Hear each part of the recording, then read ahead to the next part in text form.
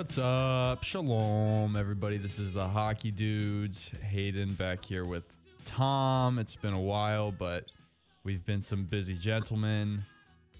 Hockey hasn't really been happening. There's been no hockey. There's been no hockey. There's been no NHL hockey, we should say. There's still been college hockey. The Gophers are 8-0. Absolutely incredible stretch of college hockey going on with the Gophers. I mean, they're just dominating. Like, that doesn't happen. I told you last night, yes, it's not surprising that Minnesota is back to being their dominant self, but it is weird to see an 8-0 college hockey team because that just doesn't happen. You just don't have teams that go 8 straight wins in hockey. It's just hard in general. Not even just college, but like all levels to just win 8 games in a row in hockey because all it takes is like 1 or 2 bad bounces, you know? Yeah.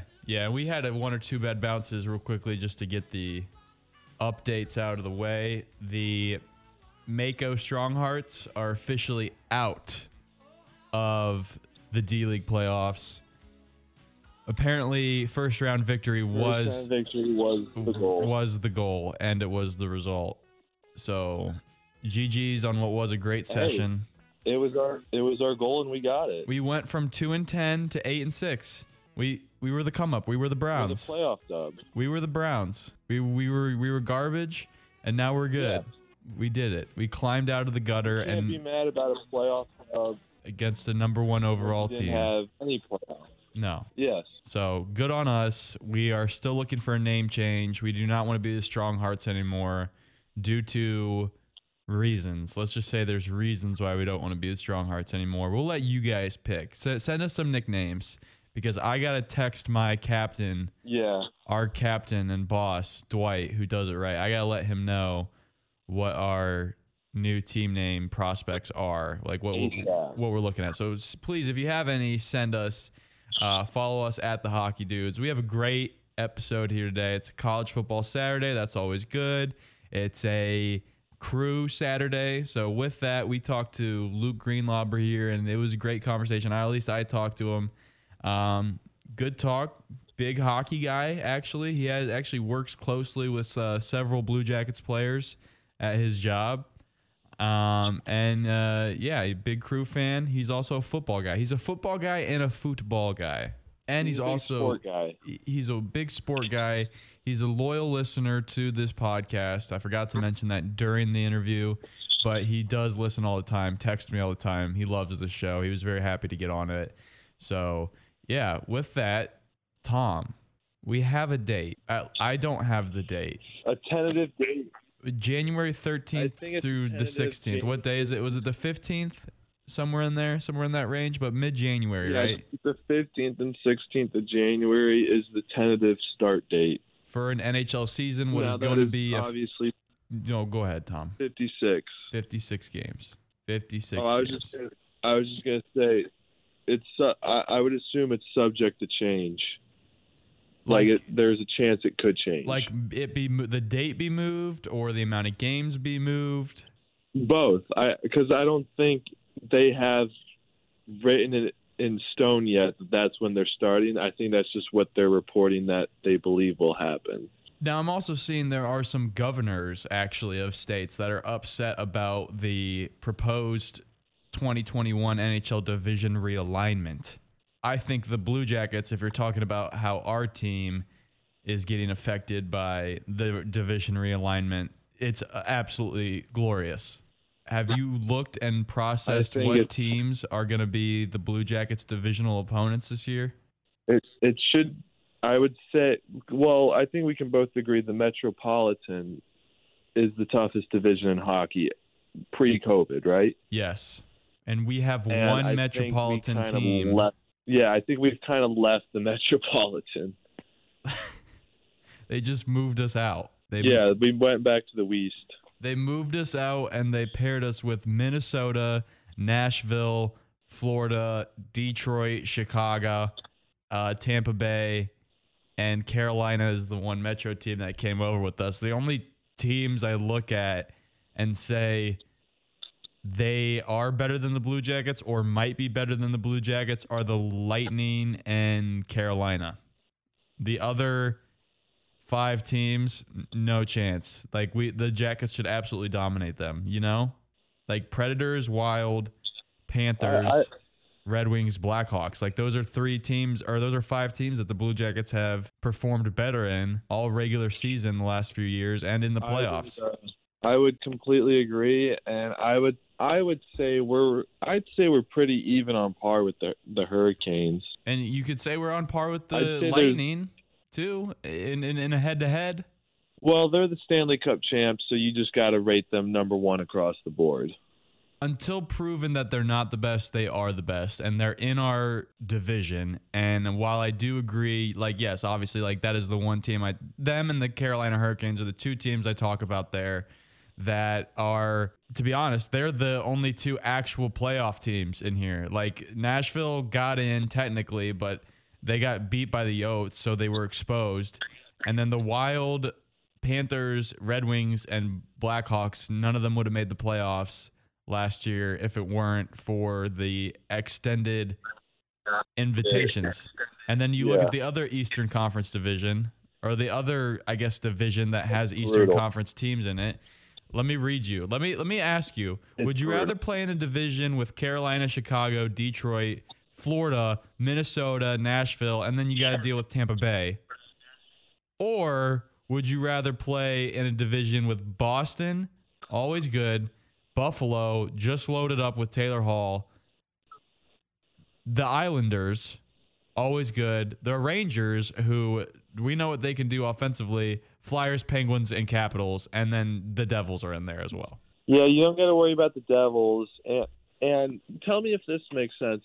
I think the Buffalo Sabres might make the postseason this year. No, I think they will. Not just because they got Taylor Hall, but they're a first half of the season team, and the season's getting cut down by like 30 games. So that plays in their favor. It absolutely does. And, you know, that's the first thing we talk about, too, when you talk about your team is, can the Blue Jackets, are they better on a 56-game stretch or are they better on a full season stretch? I think when you talk about a team like Buffalo, they always start hot the first 20 games.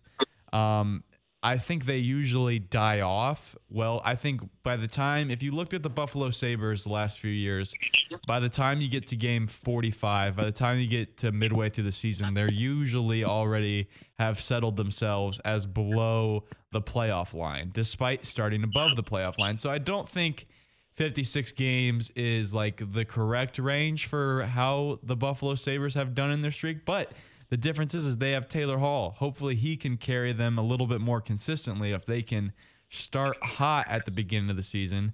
If they can carry that momentum just a little bit longer, maybe stretch it out to 30 games, and then they can just kind of lightly press the gas, lightly hit the brake and just coast the rest of the 20 games and just kind of stay above. Yeah, this team should absolutely make the playoffs. But then you talk about how they did add Taylor Hall.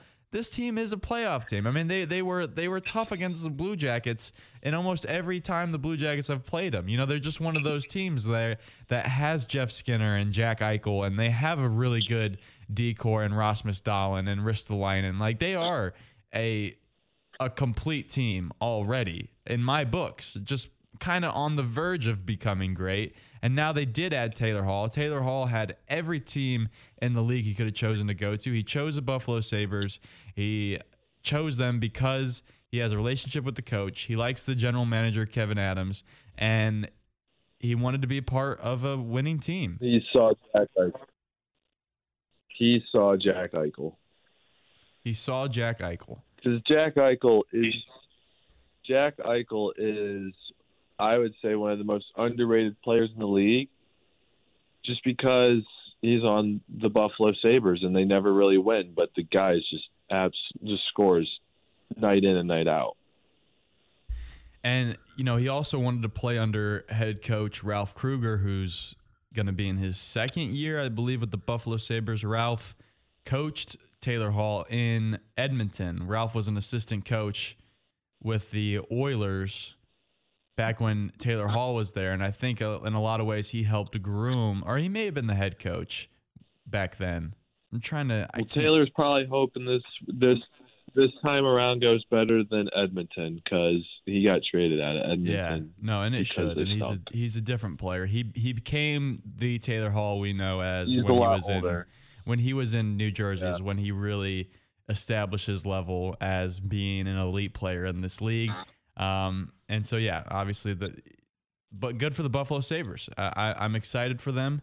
I'm not because they're technically our rival though. I know I'm not supposed to be the Kraft Mac and Cheese Bowl, but no, it's good, Tom. It's good that we have a date set. 56 games. I don't care how many games it is. It's a regular season, and the Blue Jackets are loaded. They have a chance to, I'd like to see what the Blue Jackets can do in a shortened season like this. We didn't even talk about the All-Canadian division. I think that's going to be so cool. Yeah, absolutely. What team do you think is going to come out of it? Maybe, I think an easy pick would be the Oilers, but I'll take a dark horse in the Canucks. Yeah, I was going to say the Canucks. I was going to say the Canucks with you too. I like a lot of the players. I like a lot of players on that team. I think they overperformed in the playoffs, but I also think they underperformed in the regular season. Like, does that make sense? Like, I think they should have been better. I was surprised at how little damage they did. They did do damage in the Western Conference this year in the regular season, but I thought they would do more, and then they overperformed what people expected they would do in the playoffs. And it's like this: if this is the team you guys can be, you guys should win the Pacific Division. Straight up. Correct. The Pacific Division is the weakest. It doesn't have a lot of elite teams. They should be that next elite team. Because if you look at the Pacific Division pre-COVID, it was really just Edmonton and it was really just Edmonton and Calgary. Yeah, Calgary is the one team that should give you a fit. Yeah, Calgary is a team that should give you a fit, and then Edmonton should be good. But the thing is, Edmonton still isn't deep. They still go ahead. I'm pumped for a lot of Battle of Alberta games. Just with so the many. Pure Canadian division. So many. Yeah, it's going to be great. It is going to be a lot of fun. You're probably going to get teams in the postseason that won't deserve to be because the talent of this, I think the depth of these 7 teams in the Canadian division isn't great. I don't know if there's necessarily 3 playoff teams in this division. Assuming that they do the top 3 in each division get an automatic bid, I don't know. I mean, I guess the Leafs are a playoff team, and then I guess you could find 2 playoff teams between the Oilers, Flames, and Canucks, right? Yeah. Are they doing just the normal playoff? I assume. Bracket? Yeah, I assume. Different division? Yeah. I think this is all going to be really cool because it's switching the divisions up. At least for the Blue Jackets, we're going to be playing a bunch of teams in a division that we typically did not. It's going to be a lot like the old division, though, with the Predators, the Red Wings, Blackhawks. Yeah, but that was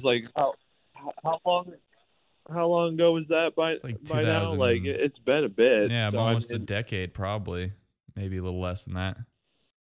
So, the teams are essentially completely different. Yeah. So I think it's just going to be cool to be playing teams we haven't really played over the last 10 years. Yeah, you won't have to deal with those night in, night out games with the Penguins and the Capitals and Flyers. The Flyers. Yeah, you won't have to deal with those teams. So I'm confused though. Are we only going to play the teams in this division? Is the point of this so that everybody only plays the teams kind of in their division, much like college football? I believe. No non-conference games? I believe so because that they're trying to limit travel. Yeah. Because of the COCO. So I believe you're only playing the 8 teams in your division just to eliminate having to travel across country and because they created the Canadian division because the border restrictions still. We are super bubbling these divisions. Just making a bunch of super bubbles. All right. Well, Tom, little baby bubbles. Little baby bubbles. Well, Tom, we got a great interview with Lucas Green-Lauber coming up. We'll kick that over to him. But real quickly, I need your best NHL retro jersey, your favorite NHL retro jersey, the worst one, and the most boring one. Let me look them up real quick. Okay, I'll go first. I just want to be able to have them all in front of my face before I say something. I'll go first, and I'll say, and we won't include the Blue Jackets because I think we both agreed we both like the Blue Jackets, right? We think they did a great job with the red one. I do, yeah, I would agree with that. I've heard like we're on the opposite side of that from a few people, but I like them. All right, for the record, this is probably the hardest question, even though I asked it. It's still like the hardest question because I think 99% of these jerseys are beautiful. Like they're gorgeous. I love almost all of them. But I think my favorite one is the Washington Capitals one because I think that eagle, first of all, that just screams Alex Ovechkin, right? Like rookie Alex Ovechkin. And then the red, white, and blue. Yeah, that goal against those. And then that red, white, and blue is just perfect on it. Like it is such a good looking jersey. No, it's crisp. It's crisp as hell. I think it's the one. My favorite. So I gotta pick my favorite one, right? Yeah.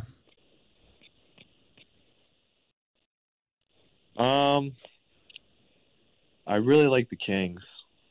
It's got the like 90s Wayne Gretzky logo, but they did the purple and gold. I think that's really cool. Yeah.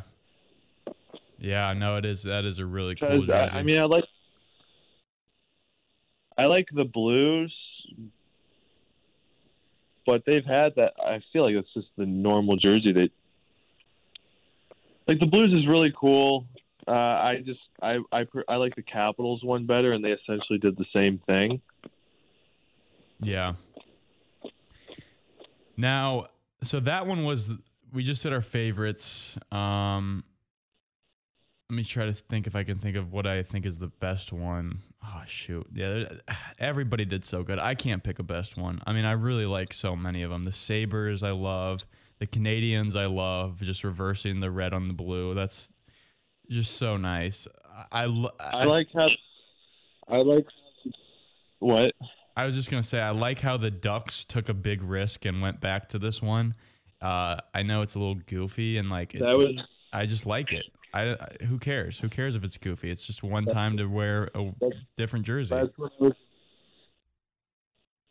what I was about to say. I was like, I just love how the Ducks just were like, fuck it, we're going to do the weirdest thing possible, because they, like, if you look at the Ducks, they at least did that over where the Islanders could have done that with their fishermen, but just said, no, we're just going to give you a normal jersey. Yeah. No, the Islanders, absolutely. They are the worst one. The Islanders and the Red Wings, I get that the Red Wings don't have a lot of options, and I'm told the silver on the Red Wings like represents their 11 Stanley Cups. Okay, whatever. Red Wings, they've dropped the ball. They could have done something different. Maybe a black jersey. A black Red Wings jersey would have been nasty. That would have been cool. Yeah, that would have been like 90s to Chicago Bulls, like away jersey. Yeah, that would have been nasty, but no, they did not do that. They just gave a white bed sheet out to their fans. And then the Oilers didn't really do much. I also like the Florida Panthers. Yes. I like the dark blue rather the all red they had. Absolutely. Yes. The dark blue, it just seems it's better. It's better. It feels better than the red. Yes. I agree. Gosh, which other one? And then you said the Islanders. Yes, the Islanders should have gone to the Fishermen. They should have gone to the Fishermen. I mean, come on. Because like even the Rangers went back to like their early 2000s look with the Statue of Liberty and the NYR. So I mean, it's just like the Islanders just had no interest in doing this whatsoever. And I think the Oilers could have done something different too. I would have liked to seen the oil drop back, like the flying oil drop. Yeah, that would have been cool, like on a blue and red jersey or a blue and orange jersey instead of the blue and silver, or like you mix in those colors. I think that would have been awesome because I look at all these jerseys and they remind me of like NHL 2K5, you know, with Marty Turco on the cover, and because they're just all mixed in with the new modern looks, like it's a mix of old and new. And the Oilers basically just went with just like, I don't know. The Oilers could have done better, I think. But yeah, I look across the board. We also got to talk about how cool Colorado went to the Nordiques. Yes. Yeah, Colorado going to the Nordiques is obviously so nice. It's such a good look. You saw some other teams throw it back. The Whalers or the Hurricanes threw it back to the Whalers. I'm getting kind of sick of the Whalers jersey. Yeah, I don't rank them as high because they've worn them the last like 3 years for a couple games, so it's not like they did anything new. It's a great jersey. The jersey itself is great, but now it's just kind of like they keep doing it. You know what I mean? They just keep doing it's so far, like the Colorado, like at least they got the Nordiques jersey, but it still looks like a Colorado Avalanche jersey with the colors. Like I think it would have been different if the Carolina Hurricanes mixed in their colors with the Hartford Whalers, but no, they just straight up just picked a Hartford Whalers jersey. Just confusing. Yeah, I think it's just the fact.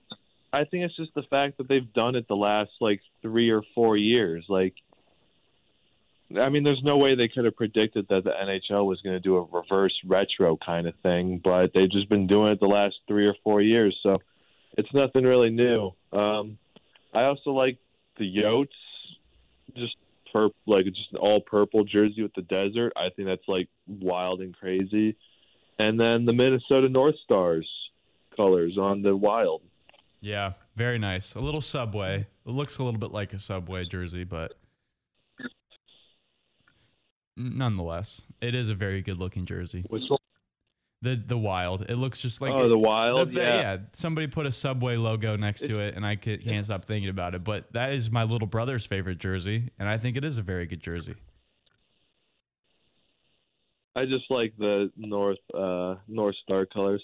I also really like Dallas's jerseys. Really? The all white? I like them more than the neon green ones. Yeah. Yeah. Yeah, it's cool. I think Calgary with the all black's pretty cool too. Yeah, Calgary, yes, because that's one of those third jersey logos that were on that they wore in like the early 2000s, and now they brought it back. It's sweet. Yeah. Very neat. And they just went all black, which I think rather just going black shoulder pad. Because I'm glad they got rid of the black shoulder pads on their normal jerseys and just going back to the all red. And now they're like, well, screw it, we'll just bring out a whole all black. Yeah, very cool. Very cool. All right, Tom. I'm going to change it. My favorite is God bless you. Bless you. I was going to say my favorite is the Ducks. My favorite's the Ducks just because they went so crazy and actually took this serious. But the best one I will give to, what did I say? The Kings. The best one's the Kings. My favorite's the Ducks. Nice. Big LA guy. Real quickly, speaking of the Ducks, though, new Ducks movie trailer. You had some thoughts on it? It looks so bad. Yeah. It'll be bad. Man. You know it will be bad, but it looks so crazy. But a pre-congratulations to Coach Bombay. Haven't even seen the movie yet, but a pre-congratulations to Coach Bombay for bagging yet another hockey mom. I mean, it's his go-to. It's his go-to play. A dump and change for him is just bagging another hockey mom.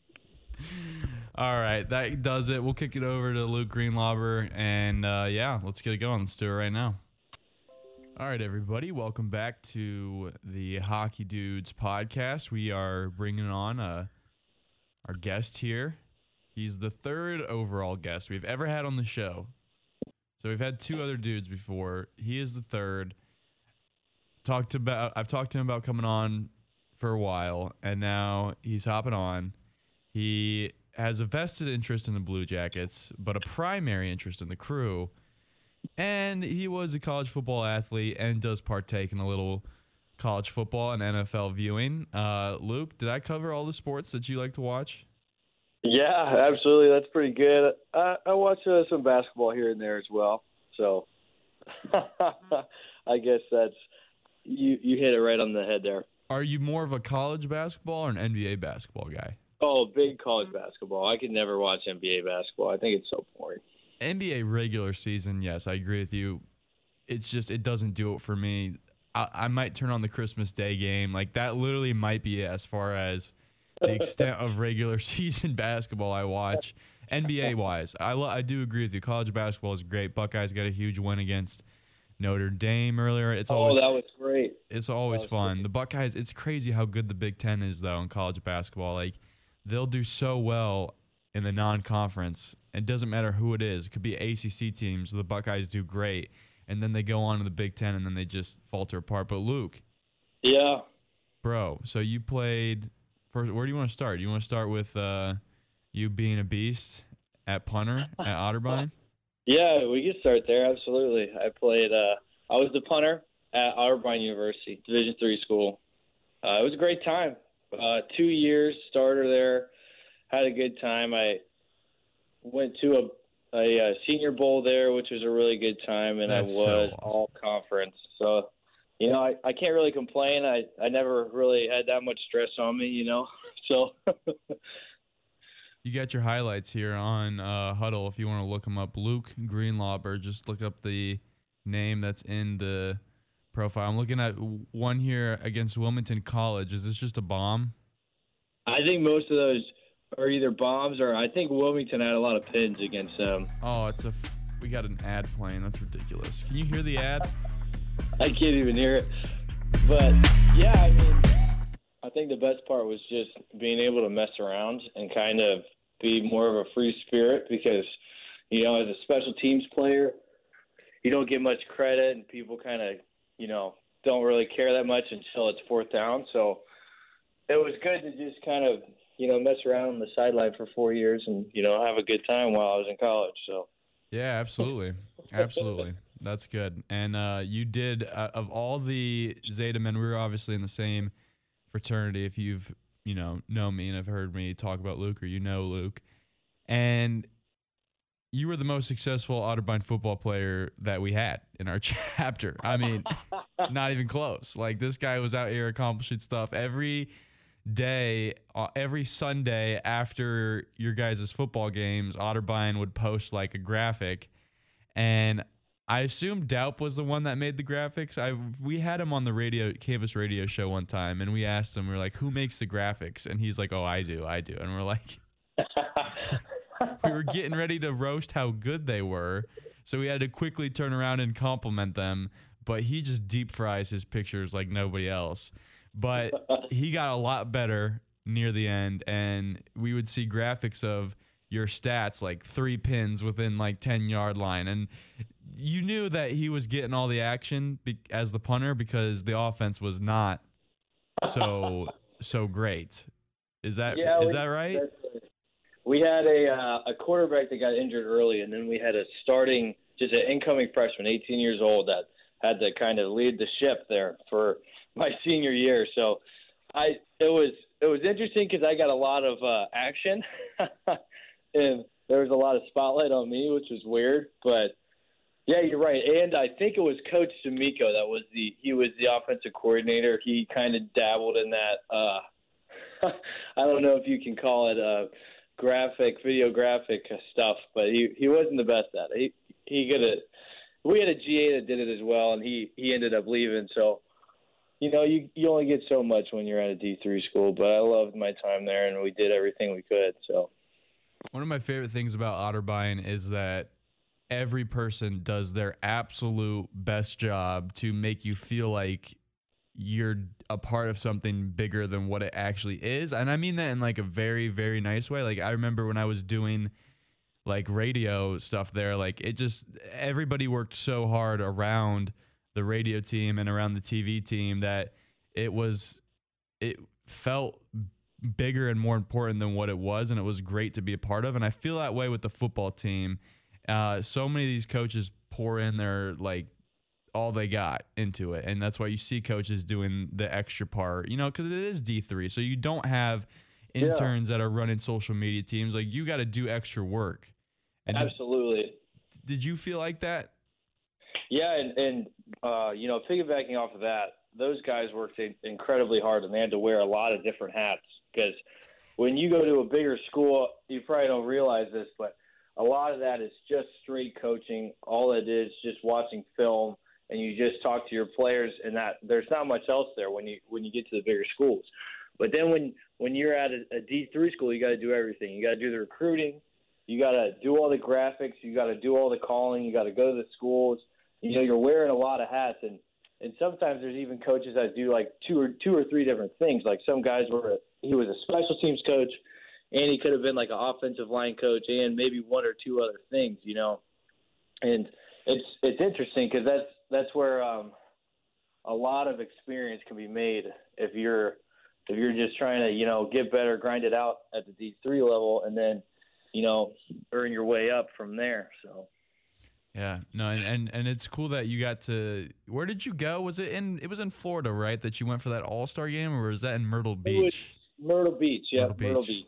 That's so awesome. Was that during and that was probably what, like in December too? You got that trip? Yeah, I think it was around this time actually. Like maybe the week before Christmas, I think was what it was. And then we were already out of school, and I went down there, and we all stayed at a hotel. It was pretty good. Another guy on the Otterbein team, Winston Spiker, played in that game. He looks like a Viking, that guy. I love him to death. Did you guys just stick together the whole time? Did you guys room together and whatnot? Like, how many days were you down there? Like, what was that like? We were down there for, I think, 3 or 4 days. Yeah, 3 or 4 days. He was actually on the other team, which was really weird. I think they had a couple guys that bailed out, or there was a guy from, I think, Mount Union that was going to play line, and he obviously was playing in the championship game, the Division III National Championship, so he couldn't be there. And so he was on the other team. I played for the North team, which was pretty cool. You get to play with guys from, I think I played with a couple guys from New York for sure, a couple guys from Wisconsin, Minnesota. So it was good. It was good to play with those guys. They're a little, they have a little more Canadian accent because they're a little more north than me. So it was fun to see that. They loved ice fishing. Got to learn about ice fishing. That's so awesome, man. I mean, it just like, not only do you become proud, like, to be an Otterbein Cardinal when you see, two guys representing Otterbein at a game like that, but also you're literally my little, and I look at you in my fraternity, I'm like, I raised him. That's all me. I credit everything that he is. That's on me, guys. I picked him. So how it's going right there. Absolutely. That's what that is. You might as well just Photoshop my face over that man, because I'm the one that got him. Now, let me ask you this: you got to keep the jersey, I assume? I do have the jersey. Yep. Okay, and I'm seeing Winston and David Barnett, this guy that played for Capital, were on the South team, and you were on the North team. Now, they just randomize it once you're down there? Like, it's not like actually by where your geographical location is for school. They just randomize it. I think it was like they needed a couple players for the South team. Oh, so I think okay. David Barnett they needed a wide receiver too. That man was a beast. I think he has like all the records at Capital now. I mean, kudos to him. So. And you're wearing the North jersey too, and I like the North jersey more than the South jersey. I do too. Because the North jersey, like, just the blue and white's just pretty clean, and those were your colors in high school. They were. Whetstone Braves. Anyone watching from Columbus City Schools? navy and white. So. Now, I scroll down on your Instagram real quick. We'll talk one more punting question here. And the celebration of you hitting somewhat of some sort, I can't tell if it's a baseball swing or a golf swing or a tennis hit. Like, your feet are planted together on the 40-yard line after you punt one within the 5. And you do some sort of upward motion. And I don't know what sport you're doing here. So I'm not a golfer. I'll put that out there first. I did practice my celebrations a lot with a lot of my free time I had during practice. So I got a little excited after that one. I put that one down on inside the 5, maybe like the 1 or the 2. And I thought I got off the field and you couldn't see me, so it wasn't going to show it on the film. But I'm sitting there right on the sideline, and I'm swinging, and I tried to do a golf swing, hitting the driver. I'm not the best. My feet were together, so that's bad. Maybe I was trying to putt one, but I swung too hard.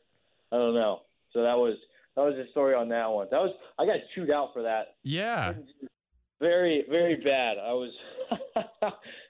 You got chewed out for that. That's unbelievable. Now, I think punters should be able to have fun, but also this is a horrible form if this is a golf swing. We'll have to go out and you'll have to teach me some, Hayden. Absolutely. I mean, I was never cool enough to get to celebrate in a college football game. I never did anything cool enough, so I can't really talk, but Luke, this is a horrible form. And also, you're swinging it right into Coach Daup's face. Yeah, it was very quick. That was my first celebration on the year, so I had to adapt from that one. I got off the field and then did a couple different celebrations, which were a little bit better than that one. So did you have a feeling you were going to get chewed out before you did it?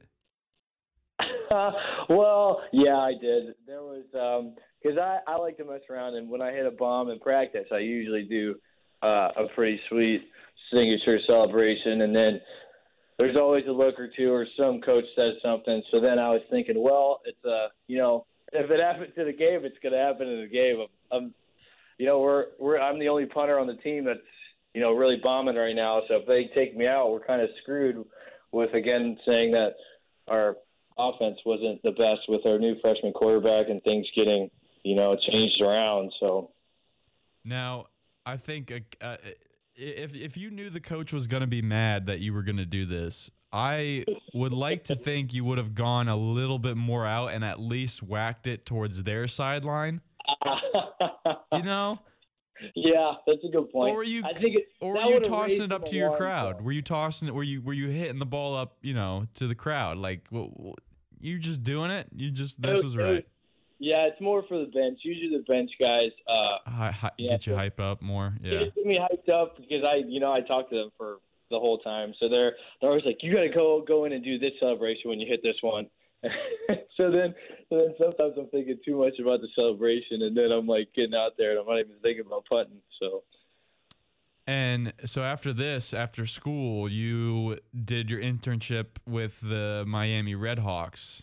I did. Yep. So I had an internship in Columbus too at Don Scoff Strength Conditioning. We can circle back on that. I work there now, more of a hockey focused gym.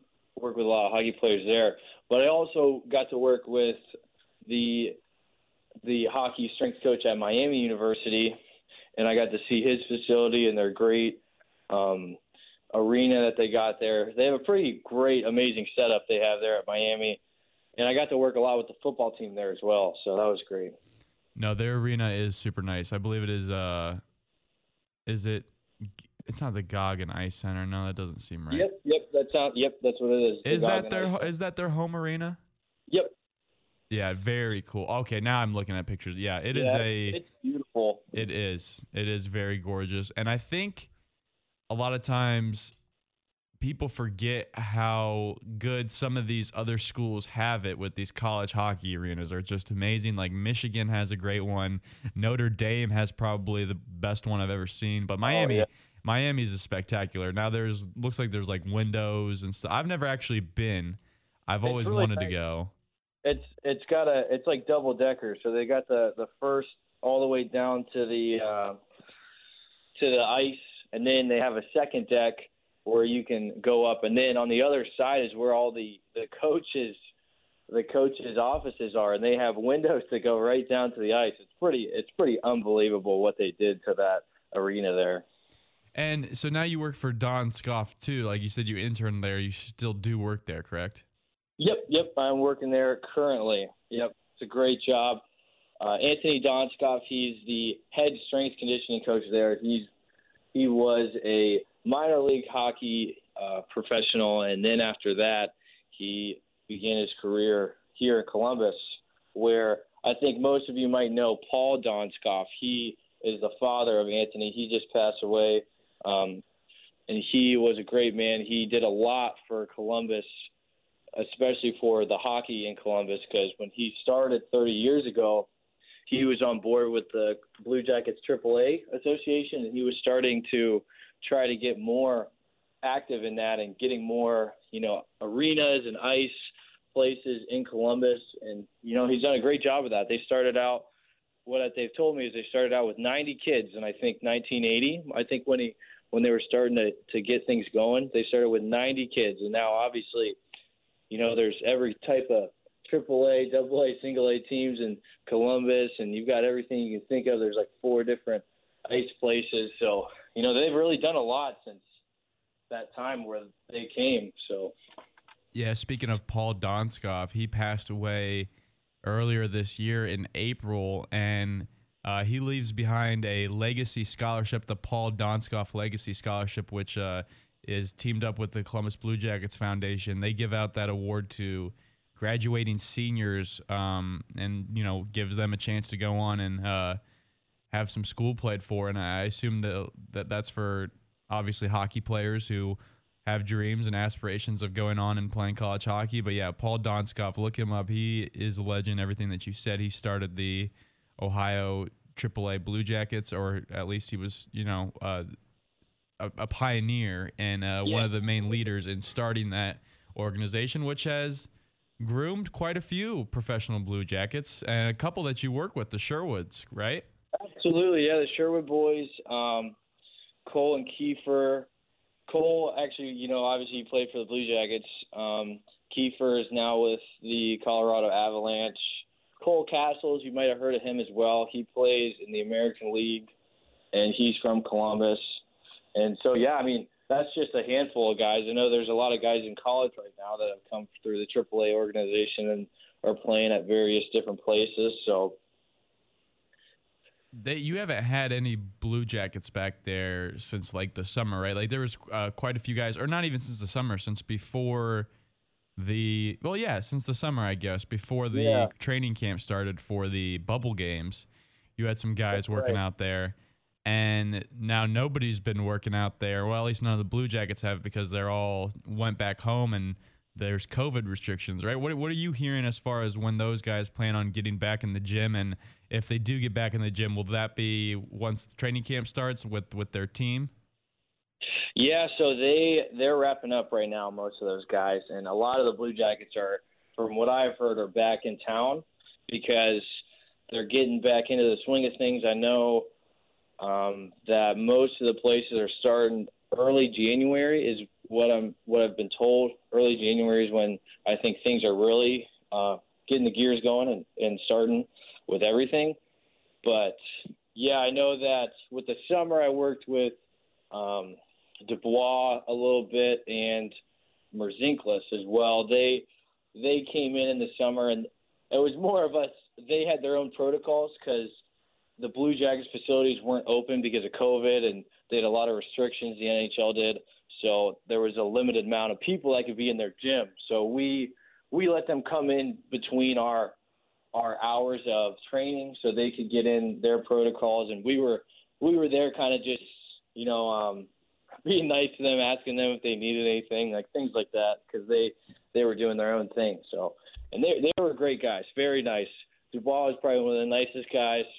He was very down to earth and, wanted to know your name and was super nice right towards the end when he was leaving.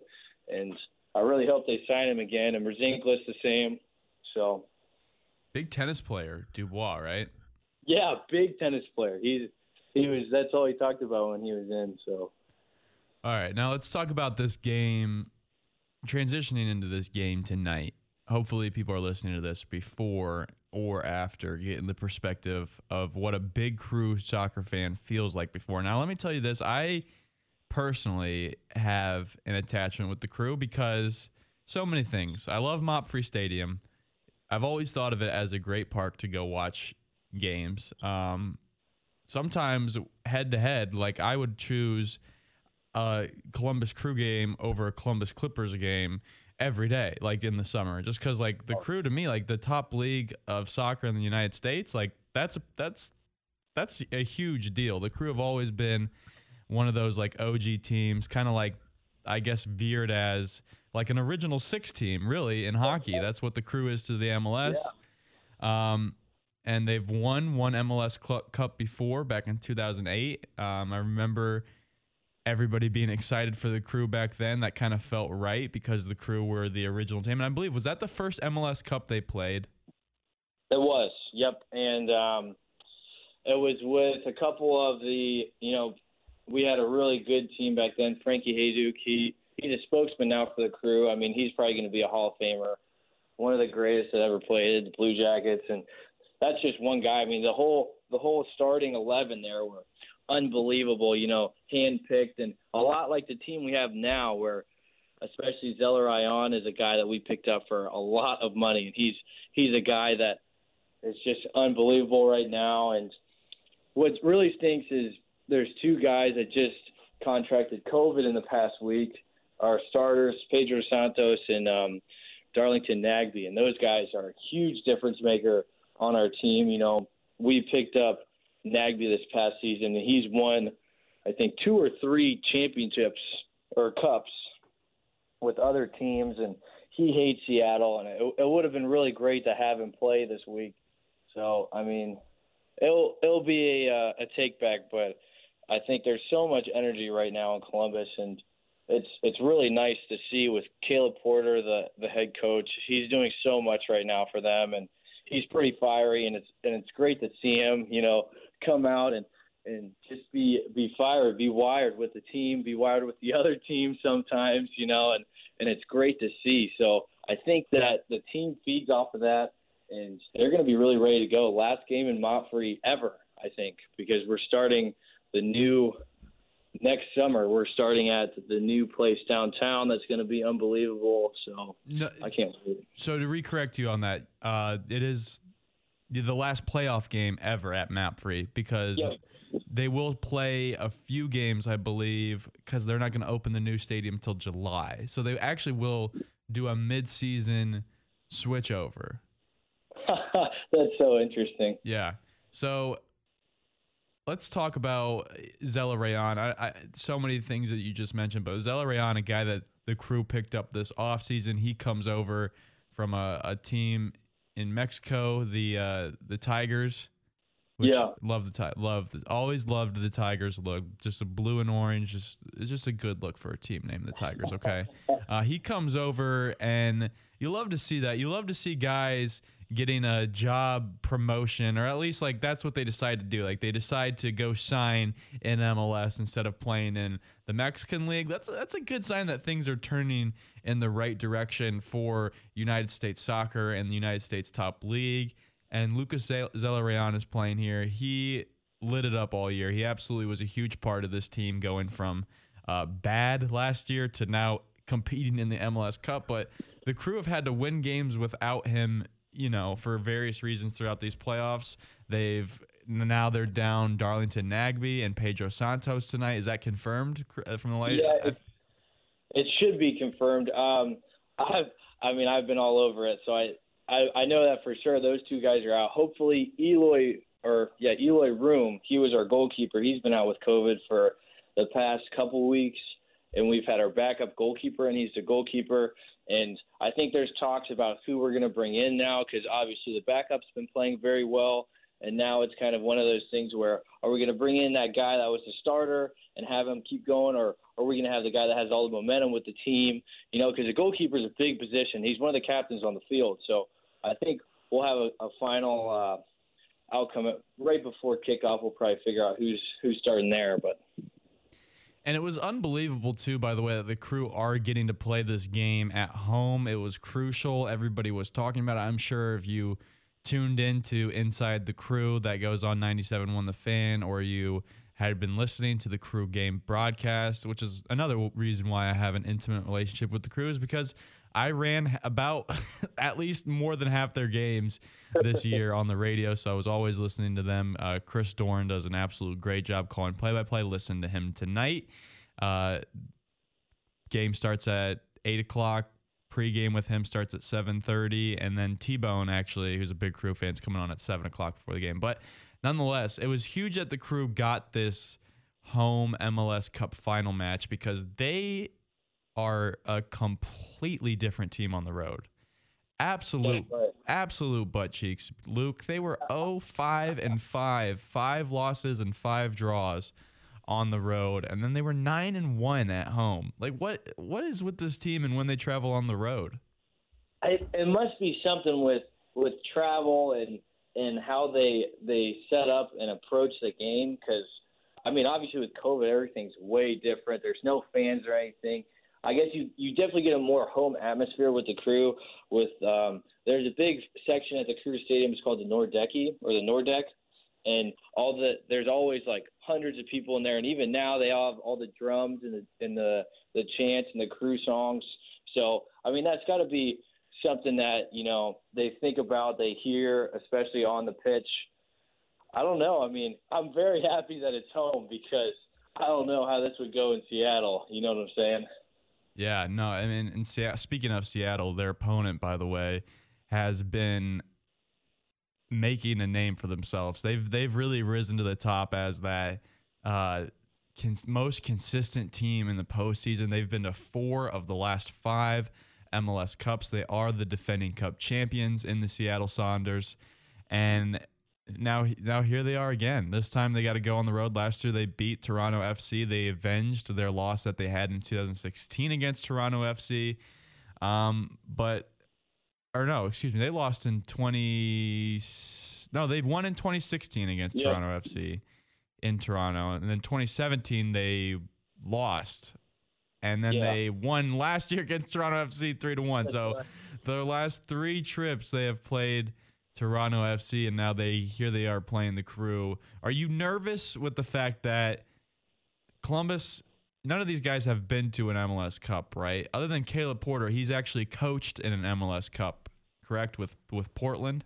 That's right. So the last time that the Crew went to the Cup in 2015, Caleb Porter was the coach for Portland, and we played Portland at Mapfre Stadium. That's right. They scored 2 goals in the first 20 minutes of that game. It was awful. It was terrible.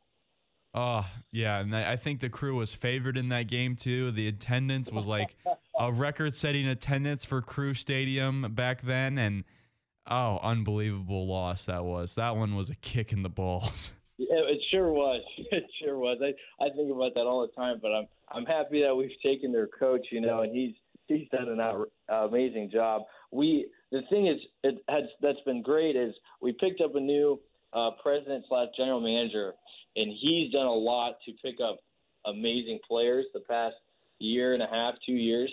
And so a lot of the guys that I used to love, like Will Trapp, Zach Steffen. Zach Steffen was a goalkeeper. Yeah, he's playing with Manchester City. Yeah, I think, Man City.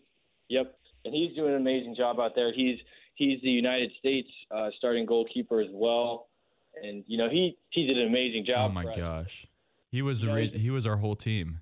He was, and he moved on to bigger, better things. I can't knock him for that. So it was one of those things where we had to say goodbye to a Columbus native and Will Trapp, and he's played in Columbus for years. He was raised in Gahanna, and you can't knock him either, because he's done so many great things for Columbus and especially the community as well. So it's very good. Very excited for the Crew tonight. I can only imagine the atmosphere if they were allowing fans? Because I've been trying to get into the parking lot. Like, I've been calling Matt Free and saying, like, hey, like, can I just, like, tailgate in the parking lot? And they're like, no, like, you can't do that. dude. So, I've been kind of bummed about that. But well, they're letting fans at game. They are letting fans there. I know, but the ticket goes with, like, the parking ticket. And, like, so I would have to, like, try to buy a ticket. And I've already tried to buy a ticket, and I can't. How much are they? Did you know? They were upwards, I think, of $250 to $500, I think, for a single ticket, but that was only for season ticket holders. So, if I was a season ticket holder, I'd be livid. But Mackenzie and I have talked about getting season tickets once they open up the new stadium down here, because I just think her and I like going to Crew games. But with the new stadium, it's going to completely change, I think, how fans experience Crew games, because think about how cool it was to start going to Clippers games once they opened Huntington Park. Yeah. Like, do you remember anybody being like, ooh, gotta go check out the Clippers tonight, or even being excited about going and seeing a Clippers game, unless you were a hardcore baseball fan when they played at Cooper Stadium?